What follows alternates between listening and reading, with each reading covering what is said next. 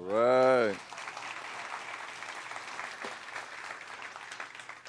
It was a crazy day yesterday. If you haven't been with us, 2 weeks ago, we put a bucket up here, and it said Give 10 on it, and lots of people put $10 bills in. As a matter of fact, we did it across all 6 Radius campuses, and at the end of the day, it was $19,000, rounding it off to $200. A lot of money to give away. So we tried to come up with the best idea we could to figure out how could we do something like God does and just scatter those tens. We were doing that on purpose. We wanted it to be kind of a parable for us to learn from as a church. And so we came up with this idea of a gas buy-down. Well, the way ideas work, they don't always work exactly like you thought they did. So there was a lot of flexing yesterday, and we figured some stuff out. As a matter of fact, like our goal was that it would be shocking, that it would shock our community a little bit. This morning, I always take a little time at Lizards on Sunday mornings to get ready to come in here, and I could hear the waitresses across the restaurant going, "There's some church, they were giving away $10. It was awesome. I was like, hey, that's us, that's us. I didn't do it. It was cool. So we showed up at the Speedway yesterday. The manager there's name's Linda. She's awesome. You ever go to the Speedway over here by Moe's? Go in and say hello to Linda. She's a sweet lady. And thought that if we were giving away $10 cash, like we'd have a line, right? Like they'd be backed up. Turns out in Batesburg, they were backed up, all right? So only one location. But at Speedway, that's really not how it worked. We thought, boy, once the first group come through, they're going to like text all their friends, and it's going to be overwhelming. Some of them did. You could hear them on their phone. Hey, they give away $10 bills. And yet they just didn't come. It was fascinating. I thought at some point we never had a line. We had too many volunteers because we just didn't get the movement. It was one of the first times you ever show up to volunteer, and I handed everybody $500 in tens. It was awesome. They're like, and you stick it in your pocket. It was just this awkward deal, and we started working through. We're going to have to figure out another way to get this money away because nobody's coming here to take it. So we worked our way to the street. This is your adjustment. This is why I love doing these things, because then you get to figure it out on the fly. So David and Stevie and I went up to the street with $10 bills, like 100 $10 bills, and you're waving them like this at cars that have to stop at the light, and people, like, their faces were priceless, right? Like all this computing's going on in their head. And Erica had made us these signs, like it's $10, seriously, there's no catch. As a matter of fact, if they rolled the window down, I'm like, there's no catch, I promise, there's no catch, because there's all these questions in your mind, because so counterintuitive to anything else going on in the world, right? When something's given to you. I wrote down my observations just so you can process it with me. One of my favorite was, there was a lady, I'm not throwing her under the bus, I might have done the same thing, right? She's late 60s, and she pulls up to the light, and I got my sign. I'm holding a sign that Erica made, and I got the tens in this hand, and she's literally like making sure she doesn't look at me. Try not to look the other way, because that'd be rude, but she's like focused on the light. And I'm right here. I'm right there. Now, I get it. Like, I'd be afraid too. Like, there's some fear going on there. Nobody blames them on. There's all this skepticism, right? I'd be skeptical if somebody was doing this thing, and there's all this processing going on. Some of my favorites were, there'd be some guys, they would feel a little bit more comfortable. They roll down the window, and you'd try to hand in the 10, and then they'd start chuckling, and they take it. And then you have some that they were, I don't know, just independent. Some of them were in a hurry. Like, $10 ain't worth stopping my car. That light is green. I got to turn right. I don't want to hold up traffic.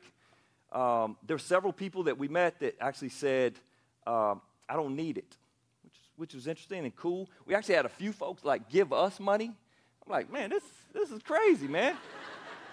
I can hand them a 10, they give you a 20. I'm like, we making money, man. We try this more often. Like, they wanted to get in on it. That was awesome. Like, you're going, okay, we're together on this. It was interesting, like, how disrupting it was for just regular people on a Saturday morning trying to figure out life. It just disrupted them in I think some good ways. At the end, like, we're never going to go home if we do this one tank of gas at a time. We couldn't get it all given out the street. Like, we're failing miserably. Matter of fact, at the street, we probably got 10 times more no's than yeses. So eventually we went to Waffle House. Pretty successful at Waffle House, by the way. It worked pretty good at Waffle House. Walmart parking lot was classic.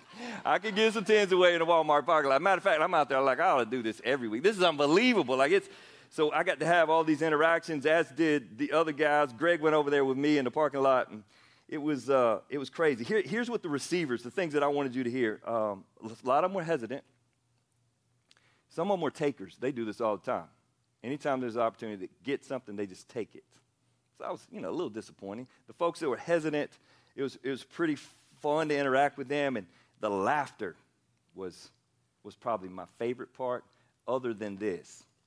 For me, I don't know how many I gave out. About 5 people came back and told me thank you. And the way they did it was like, it's just $10, right? But it had power to them. The people who laugh, they're just enjoying, they got it. They're enjoying it with us. But then there's these other folks that, there was a guy at Walmart. He didn't speak English real well. And he was really skeptical when I tried to hand him the 10. And you're doing it like this because you're worried about your arm. But you're I gave it to him. He started walking to Walmart. I'm keeping him in my periphery. He gets all the way to the door, and he turns around and comes back to me. And he kind of stands near me before he says anything because he didn't have great English. And finally, he realized, hey, this is for real. And he just said, thank you. It was awesome. I got one of the cart guys from Walmart, and he was the same. He was just incredibly thankful. Hey, this is our story. I'm not telling my story. This is our story. You put the $10 in the bucket. We're just giving to folks that, some of them, it was powerful. Some of them just took, right? My favorite was a lady at Walmart. She had her daughter, and evidently I really forced the 10 on her because I just and you kind of got frustrated with people not taking it, so you just take this. Anyway, I gave it to her.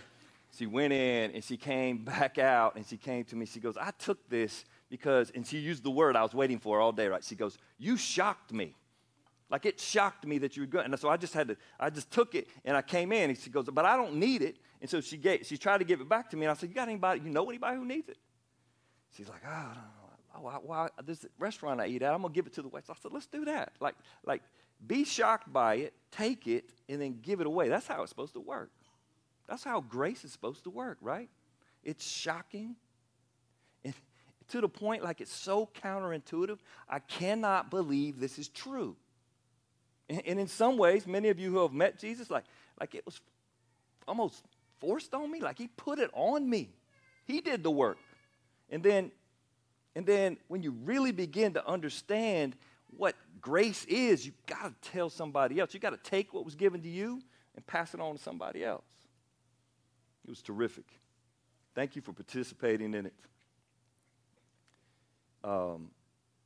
It was super enlightening for me. Here's 2 things I observed as a giver, and then we'll quit. We'll get into scriptures. I was an ambassador of your $10 bill. We had many. We probably had 150 between all 6 campuses. Folks out there handing out $10 bills. First of all, it was really fun. It was really fun to give away $10 bills. And secondly, it was really frustrating because the whole time I knew this was free, but all these people thought I was creepy. Right? So you're frustrated. How do I get over the fact that they think that I'm creepy? Right? So eventually we put Kinsey out there with a sign so that maybe they wouldn't think all of us old guys over here were creepy, right? See, because you're trying to overcome all these things. You're trying to push through this counterintuitive thing that they're working. So it's really frustrating to explain grace to regular people because it doesn't make sense. And then finally, it was, and I'm a little hesitant to say this, there were times where I was embarrassed. It was humbling. I'm like, what am I doing? I'm standing out here on the street stopping cars, right? People looking at me like I'm weird, and you wonder, what are they thinking?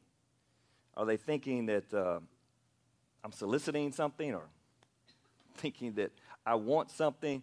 Do they feel like, as a leader here at Radius, that I'm handling our budget really poorly? We're handing out 10s on the street. I wondered about some people that are going, hey, you're giving people $10 bills. What are they going to spend it on? You paying attention to what you're doing? Literally, we saw folks go in the speedway, come out with some stuff we probably wouldn't have encouraged them to buy. It was a little out of control. So in many ways, I thought afterwards it'd be way easier to sell Girl Scout cookies. Like, I got a product, you're paying money. This is how the world works, right? You feel a little bit for me because I'm a young lady and I'm selling cookies, so you want to help me out. But nonetheless, I'm actually giving you some really good cookies. You can get sick on those cookies, like really good cookies, and you're giving me money, and there's this exchange. The whole world understands that, but not this. And so when we take this book of Galatians, and the Apostle Paul is talking about this idea of grace, he's trying to get it through our thick skulls that the gospel represents something that we did not earn, that the cross of Christ is a gift to you. And in many ways, it's pushed on you by the living God. We'll read the text, and hopefully some of that will make sense. Let me pray, and we'll read a little bit. All those faces I saw yesterday, Lord. I wish I saw them so clearly when I'm just out and about. But yesterday, I got them embedded in my mind. So we pray for our town. We pray for our neighbors. Pray for our families. That you, Jesus, that you would commission the Holy Spirit to explain the gospel to them, that they'd understand the good news. Even this morning, Lord, a lot of us, we know the good news. We know the gospel, and yet we forget it, and we get caught up in this overwhelming tide of you get what you pay for. And we forget how much we've been given through you, Jesus. So remind us this morning, send us out the door even after these few minutes together, happy, joyful that we've been given such a great gift. Lord, I keep having this word power go through my mind all week. And I recognize I have none and you have it all. So as we talk about these verses, I pray that you would demonstrate your power by working on us, everyone, folks that have heard these passages over and over, to someone who's never heard it before. Demonstrate your power in our room today. In Jesus' name, amen. So we ended last week. We're going through a little book in the Bible. Just so you know, this book is called Galatians. It's written to a specific group of people in an area, in a region. In our case, we'd be Lexington. You could think of that as Galatia. It's an area. And the writer, Paul, is writing them a letter. And we call it a book because it just kind of works for our deal, but it was actually a letter. And it was delivered to the churches, not just a church, but to the churches in that region. And he's really concerned. If you were with us last week, I'm going to repeat a couple verses. I'm going to start at verse 8 and read. He's a little fired up because, actually, he's really fired up because it seems like somebody's coming in and distorting this word I've been using, the gospel, the good news. Let me read it to you, verse 8. Let God's curse fall on anyone, including us, or even an angel from heaven who preaches a different kind of good news than the one we preach to you. I say again, let me say it again. In case you didn't understand, he used the Greek word anathema, which is like in your face, condemning word. Let me say it again. I say again that we have what we've said before. If anyone preaches any other good news than the one you welcome, let that person be cursed. He's fired up. He's in their face. And then this is an amazing verse 10. Obviously, I'm not trying to win the approval of people, but of God. If pleasing people were my goal, I would not be Christ's servant. That verse, I've read it for years, and it just grabs this question inside of me. I read Chuck Swindoll's a commentary on this, and he said the exact same thing. He's got this little journal entry on this season of his life where he's really concerned about what everybody thought about him. I thought about it yesterday. I thought, man, this is embarrassing to some degree. This whole idea of distributing grace it's embarrassing. I look so opposite of everything. I didn't feel better about it. It was embarrassing. There's something to it that made me worry about what you or the people on the road over there the other day thought about me. I don't know if you know this, but if you're a Christian, the Bible says that you're a stranger in this world. Some translations actually use the word alien. Not like the movies Alien, not like, the crazy aliens we see, but like you're set apart. You're different than everybody else. And there's something to that like, doesn't necessarily puff you up. It can be embarrassing. All of a sudden you can be worried, man, this thing called grace is so counterintuitive. I don't necessarily want to represent it. And Paul is actually saying, hey, if I wanted to be famous, right? If I wanted to be super successful, man, I'd be selling Girl Scout cookies. That's what I'd be doing. I'd be doing something else. But Christ, you're going to see here in just a minute, he's going to open up his story. He's going to say, I've been transformed by him. My life's totally different. And I got this freedom now. I can't shut up. I've got to say it. I wouldn't be a servant of Christ. I wouldn't be up under his authority if it was about pleasing men. But I am, because he saved me. I woke up one of the mornings this week. I can't remember, Tuesday or Wednesday. I was praying a little bit. And I had read this article about a yes face and a no face. I can't tell you about it. Cool story, but I think I'm praying with a no face. I think I'm talking to God, but I don't want to hear him tell me what to do. Anybody else? Like, you're here this morning. Need to be here. You're disciplined. I appreciate that. Right? But I don't really want God to tell me what to do. Anybody? Look out there, see if I see any no. I saw a lot of no faces yesterday. Like, I know what they look like. Like there's this, I'm speaking to God. I can even open up the Bible and read the Bible, but read it with the no face. Anybody else? Like, I'm busy. I got to get through this life. I don't want to stop. I don't want to consider. I don't want to think about somebody other than myself right now. Oh, Paul says it in a pretty amazing way. He says he wouldn't be Christ's servant if he was trying to please men. So then he unpacks his story, verse 11. Dear brothers and sisters, I want you to understand that the gospel, the good news, the message I preach is not based on mere human reasoning. I received my message from no human source. No one taught me. Instead, I received it by direct revelation from Jesus Christ. It's a long story. I don't have time to develop all of it, but he's saying, hey, this thing that I'm communicating, the gospel, the good news, I got from God. Direct divine revelation. That make anybody else uncomfortable? Like, this dude is saying God spoke to him, and now he's telling us this. He's telling the Galatians this. He got a divine revelation. I don't know if you remember this in the verses before, but he actually said, hey, this is so directly from God. If an angel comes and tells you something different, what if an angel showed up this morning, took my mic, and which would be the end of me. Y'all have to come to the funeral later, right? And he took my mic and he said something different than what Paul has taught here. Paul's like, don't go for that junk. I don't care how big he is and bad he is. He's like, ain't no vision gonna make this thing different. Don't let a vision come to you. It's always somebody. But the gospel just doesn't feel right. Like the younger generation in the room, there's a whole lot of talk about feelings. It doesn't feel right. That doesn't seem right. Paul's saying, hey, even if an angel comes, even if you have this vision, Muhammad had a vision, right? Joseph Smith had a vision. And I'm like, wait a minute, you're telling me not to believe a vision, but you're saying you had a vision, Paul. Don't believe those guys who had visions, but you had a vision. Well, the difference is Paul's is corroborated, right?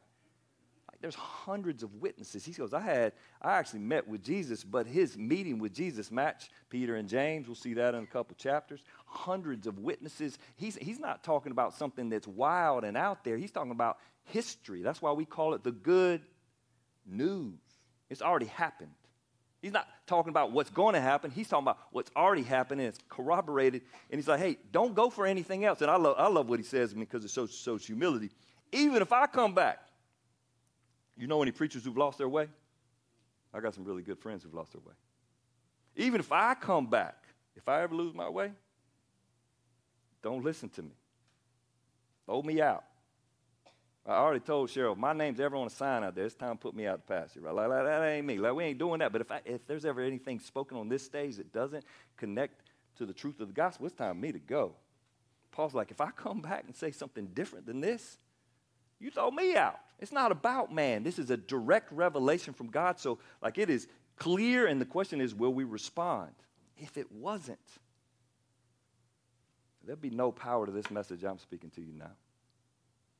If this was just something intellectual that I put together and tried to get you to listen, it wouldn't be worth listening to. This is a direct revelation from God. Paul's got a direct revelation from God, and he's putting it out there. He says that the gospel is the grace of God given to men who believe. Let me just try to unpack that a little bit, because I think there's some confusion on it. In the verses before, he actually uses this word, pervert the gospel.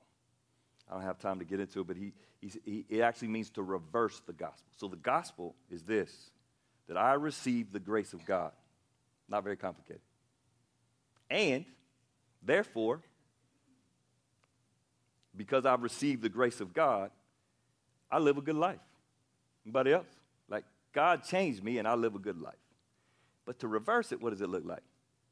I live a good life, therefore, I receive the grace of God. Paul's like, well, you reverse it, and it's not the gospel at all. We got lots of folks in our community. When you talk to them about Jesus, they go to how they live. You cannot live in a way that makes you deserve the grace of God. His grace is held out to you. Your only action is to believe. Now, when you believe, it often changes everything. And now Paul unpacks how it changes everything to him. Verse 13, you know what I was like when I followed Jewish religion, how I violently persecuted God's church. I did my best to destroy it. I was ahead of my fellow Jews in my zeal for the traditions of my ancestors. He says in verse 13 and 14, I. 4 times he says I. My whole life was revolving around me. I was selfish as heck, except he was self-righteous. Right? You know dudes that are selfish and they abuse all their friends one way or another.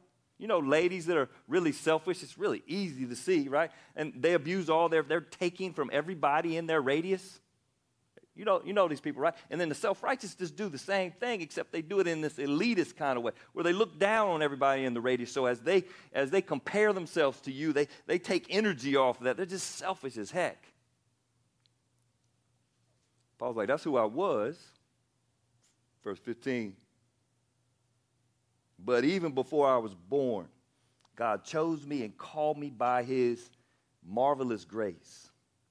Then it pleased him to reveal his son to me so that I would proclaim the good news about Jesus to the Gentiles.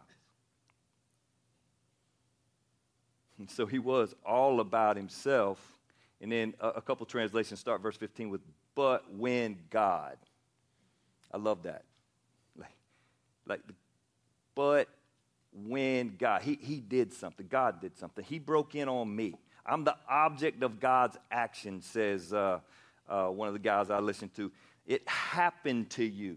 Everybody in the room, you know what I'm talking about, that knows Jesus. You remember when he broke in on you, when there was power there. C.S. Lewis talks on this passage. By the way, C.S. Lewis was not a Calvinist. When you're reading this, if you're a Calvinist, you're like, there it is, bro. There it is, right? Like, this is exciting. Talk about it. C.S. Lewis, kind of smart dude. He wasn't a Calvinist, but he would say, hey, God broke in on me.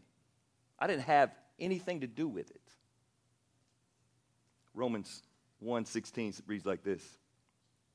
For I'm not ashamed of the gospel, good news, for it is the power of God to salvation. The gospel is the power of God to salvation to everyone who believes. So if there's anything you did, you believed.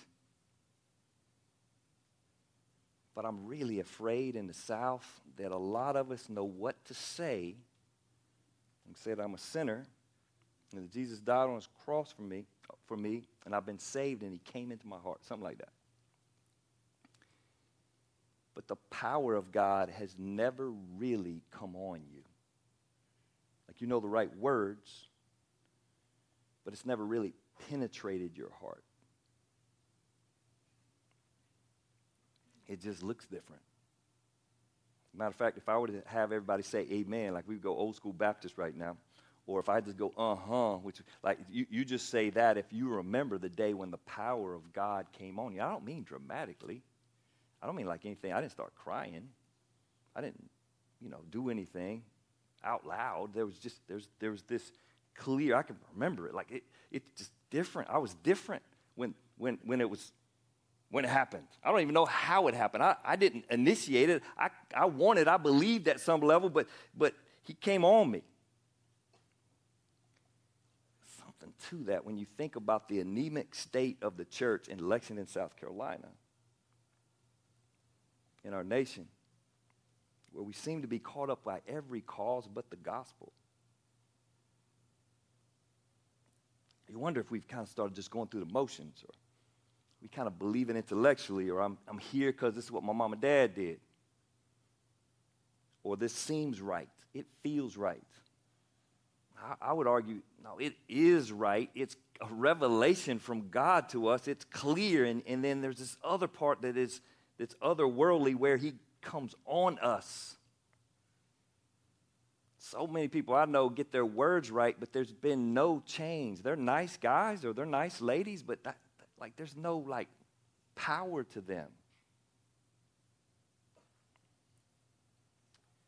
But then God, he says, before I was born, God chose me in the NLT and called me by his marvelous grace. I love that. He says that he's set apart. He's called me by his marvelous grace. So God did this work, and he set me apart. He saved me. I'm an alien. I don't fit anymore. I work on this other concept called grace. C.S. Lewis was at a convention back in the day. Again, super smart guy. If you don't know who he was, one of the most influential believers of modern history. He's at a conference, and it's one I wouldn't go to. It's on comparative religions, where all the smart guys go and argue and have fun. I guess that's what they're doing. And they're debating what sets Christianity apart. And so the incarnation, the virgin birth comes up, and folks are like, no, other religions have a story like that. So they kind of rule that out. And evidently C.S. Lewis was not in the room yet. And he walks in the room, he hears the discussion, and he goes, oh, that's easy. The thing that sets Christianity apart from all other religions on the planet is what? Grace. It's this word grace. And then he says this. After some discussion, the conferees had to agree that the notion of God's love coming to us free of charge, no strings attached, seemed to go against every instinct of humanity. The Buddhist Eightfold Path, the Hindu doctrine of karma, the Jewish covenant, the Muslim code of law, each of these offers a way to earn approval. Only Christianity dares to make God's love unconditional, a work that only he does. You cannot earn it. Which makes it really awkward to communicate. Right? Trying to hand out a daggum $10 bill, and it's really hard to communicate that this is free, because that's not how anything on this planet works. I'm telling you, every religion on the planet operates like selling Girl Scout cookies. You have to work for it. You're taking your money and you're buying it. And Christianity is handing somebody a $10 bill. It's free. It's hard to understand.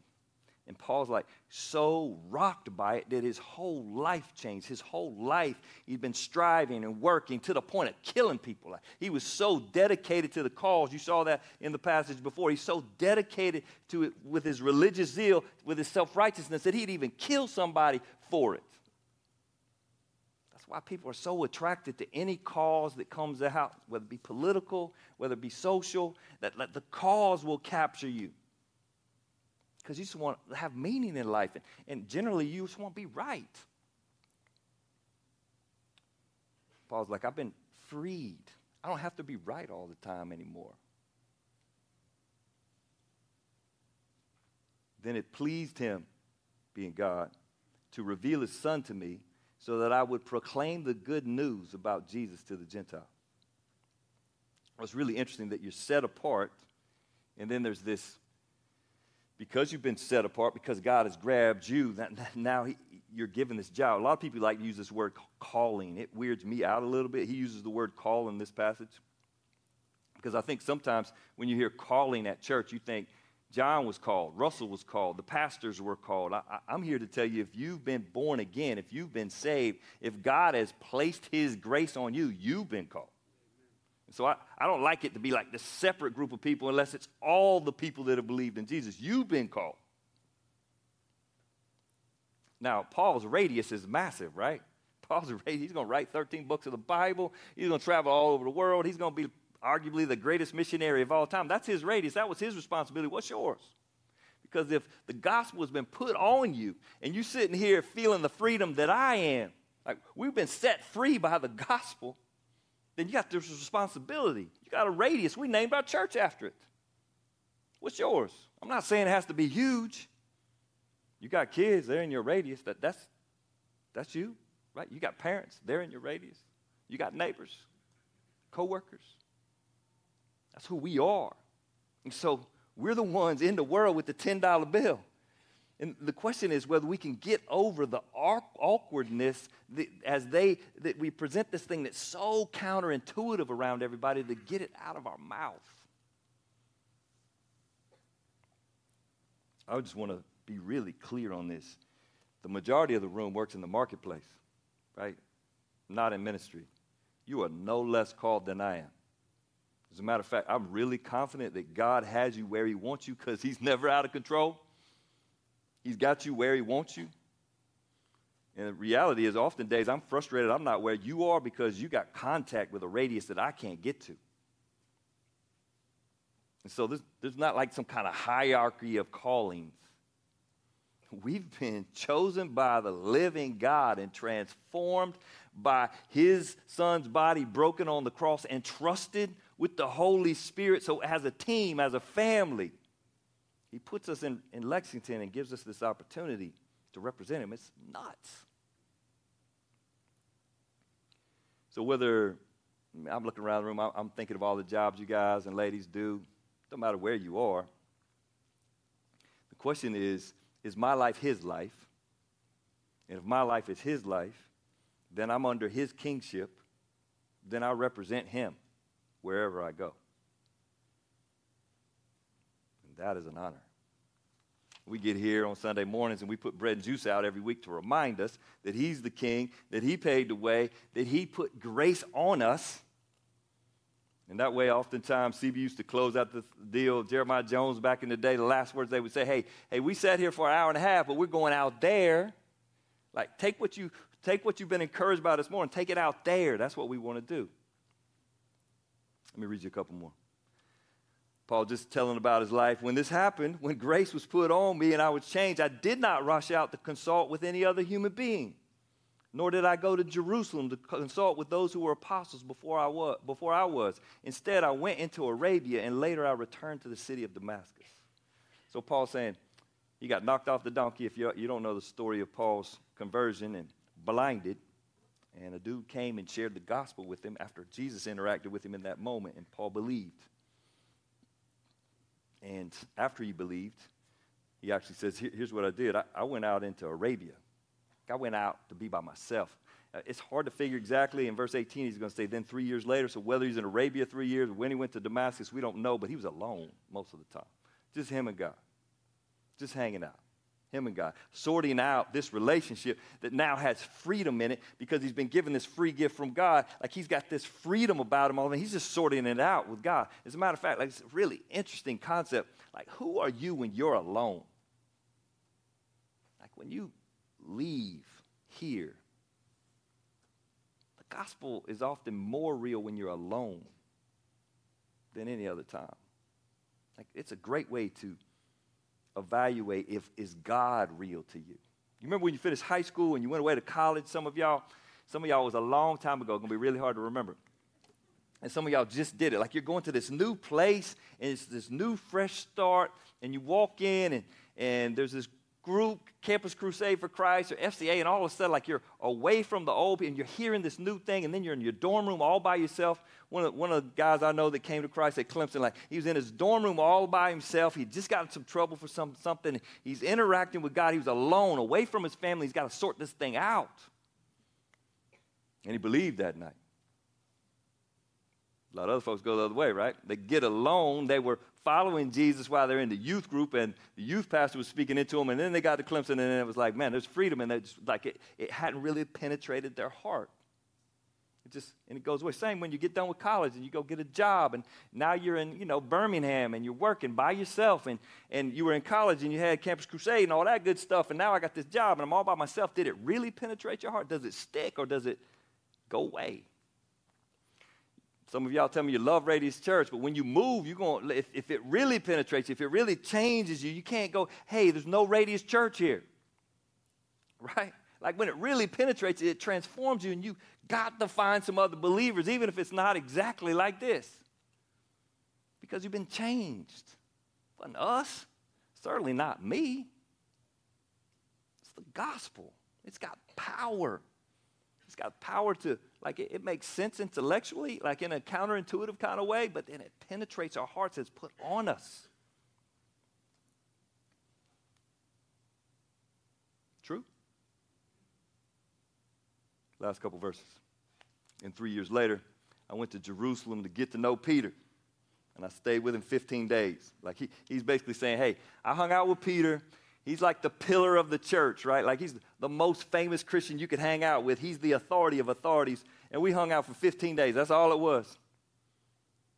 Because I had heard from God, like this was God's revealed word to me. And when I hung out with Peter, and then the other apostle I met at that time was James, the Lord's brother, and I declared before God, what I am writing to you is not a lie. Like I hung out with them, and what I really like about that is he's saying, and we agreed.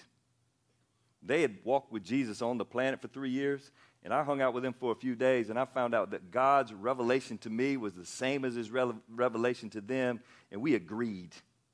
I didn't get it from them. I got it from him. One of the things that we really strive for at Radius, no matter who the preacher is, I hope you get this, man. We want you to know God, not us. Ain't nobody up here trying to be famous. Like, we don't want to be the source. We want to point you to the source. He's our source. Paul's saying the same. After the visit, I went north to the province of Syria and Cilicia, real places, and still the churches in Christ that are in Judea didn't know me personally. All they knew was that the people were saying the one who used to persecute us is now preaching the very faith he tried to destroy, and they praise God because of me.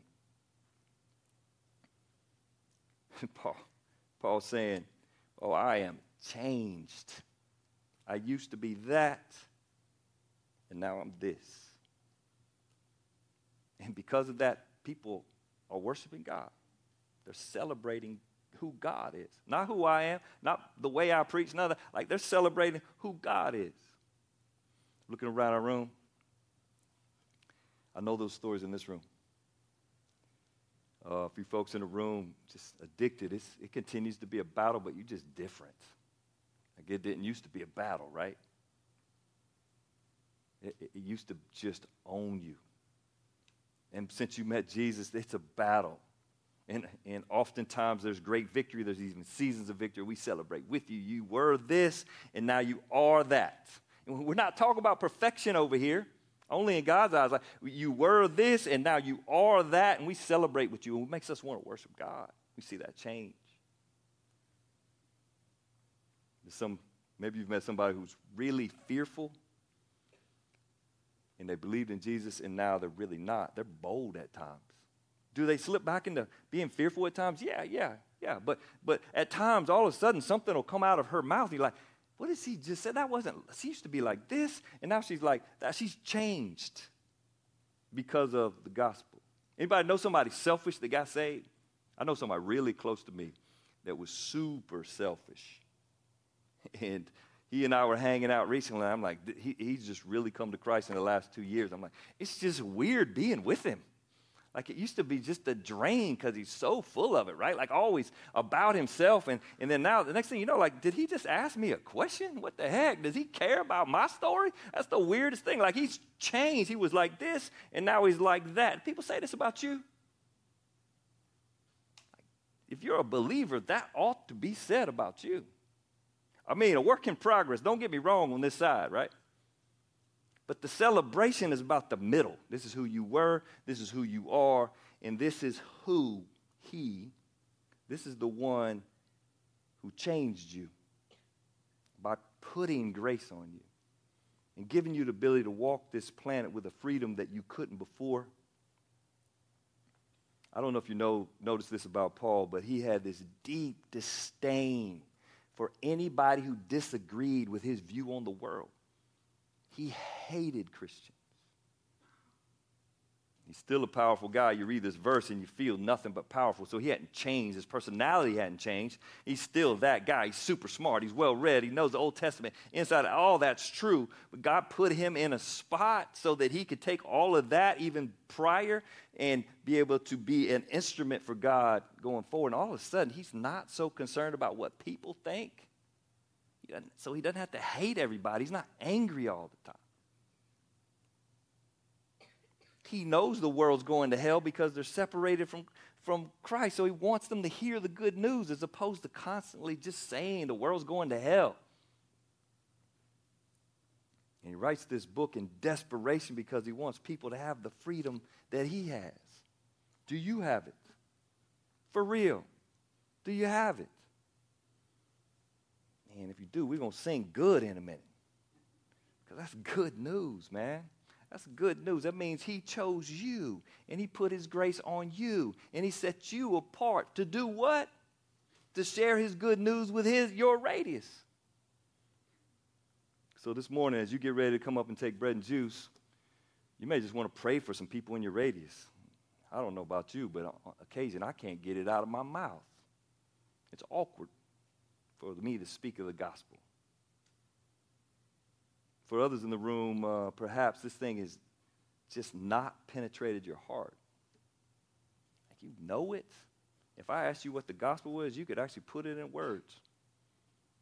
But you're not different, and your story doesn't reflect the story that I just told. I'm trusting with my feeble attempt of explaining this passage that the Holy Spirit in his power will work on you if you'll just sit quiet here for a minute as we sing. Or you can sing as loud as you want when we sing. And trust him. We often do this. We just, after I'm done talking, I'll pray for a little bit. It gives you a minute just to reflect. We ask everybody to think about, if you believe in Jesus, come and take in bread and juice because it's a reminder. He said to do this in remembrance. It's a reminder of the work he did. It takes our eyes off of what we're doing and put our eyes back on what he did. And then oftentimes a song, one of the songs that we'll sing will catch your attention and you're going to eventually just want to belt it out. That's what we do together. We need it. All of us do. Jesus, I want to understand your grace. I've been talking about it half my life, Lord. And yeah, I still don't feel like it dominates me. So I confess that. I even struggle on this stage to make sense of it for friends and family in this room. So I pray, Holy Spirit, you would make sense. You would overwhelm us with your grace. The definition of your grace.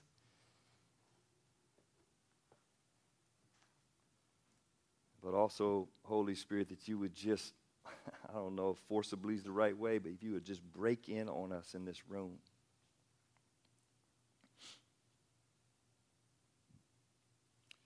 Always scares me, Lord, that folks will come to Radius and call this their church. Maybe even able to put their words together right. But have not really given you permission by believing to put your grace on them and have it penetrate their whole being. So I pray that you communicate that clearly, even in these moments. When we take bread and juice, Lord, we try to remember the day you asked the disciples to do this. We pray even as we try, Jesus, that you would meet us as we come up and take bread and juice, that you'd meet us like you did those disciples. Help us see the suffering that you went through to give us life, and then put in our hearts a joy because of your deep love for us. I love you. Amen.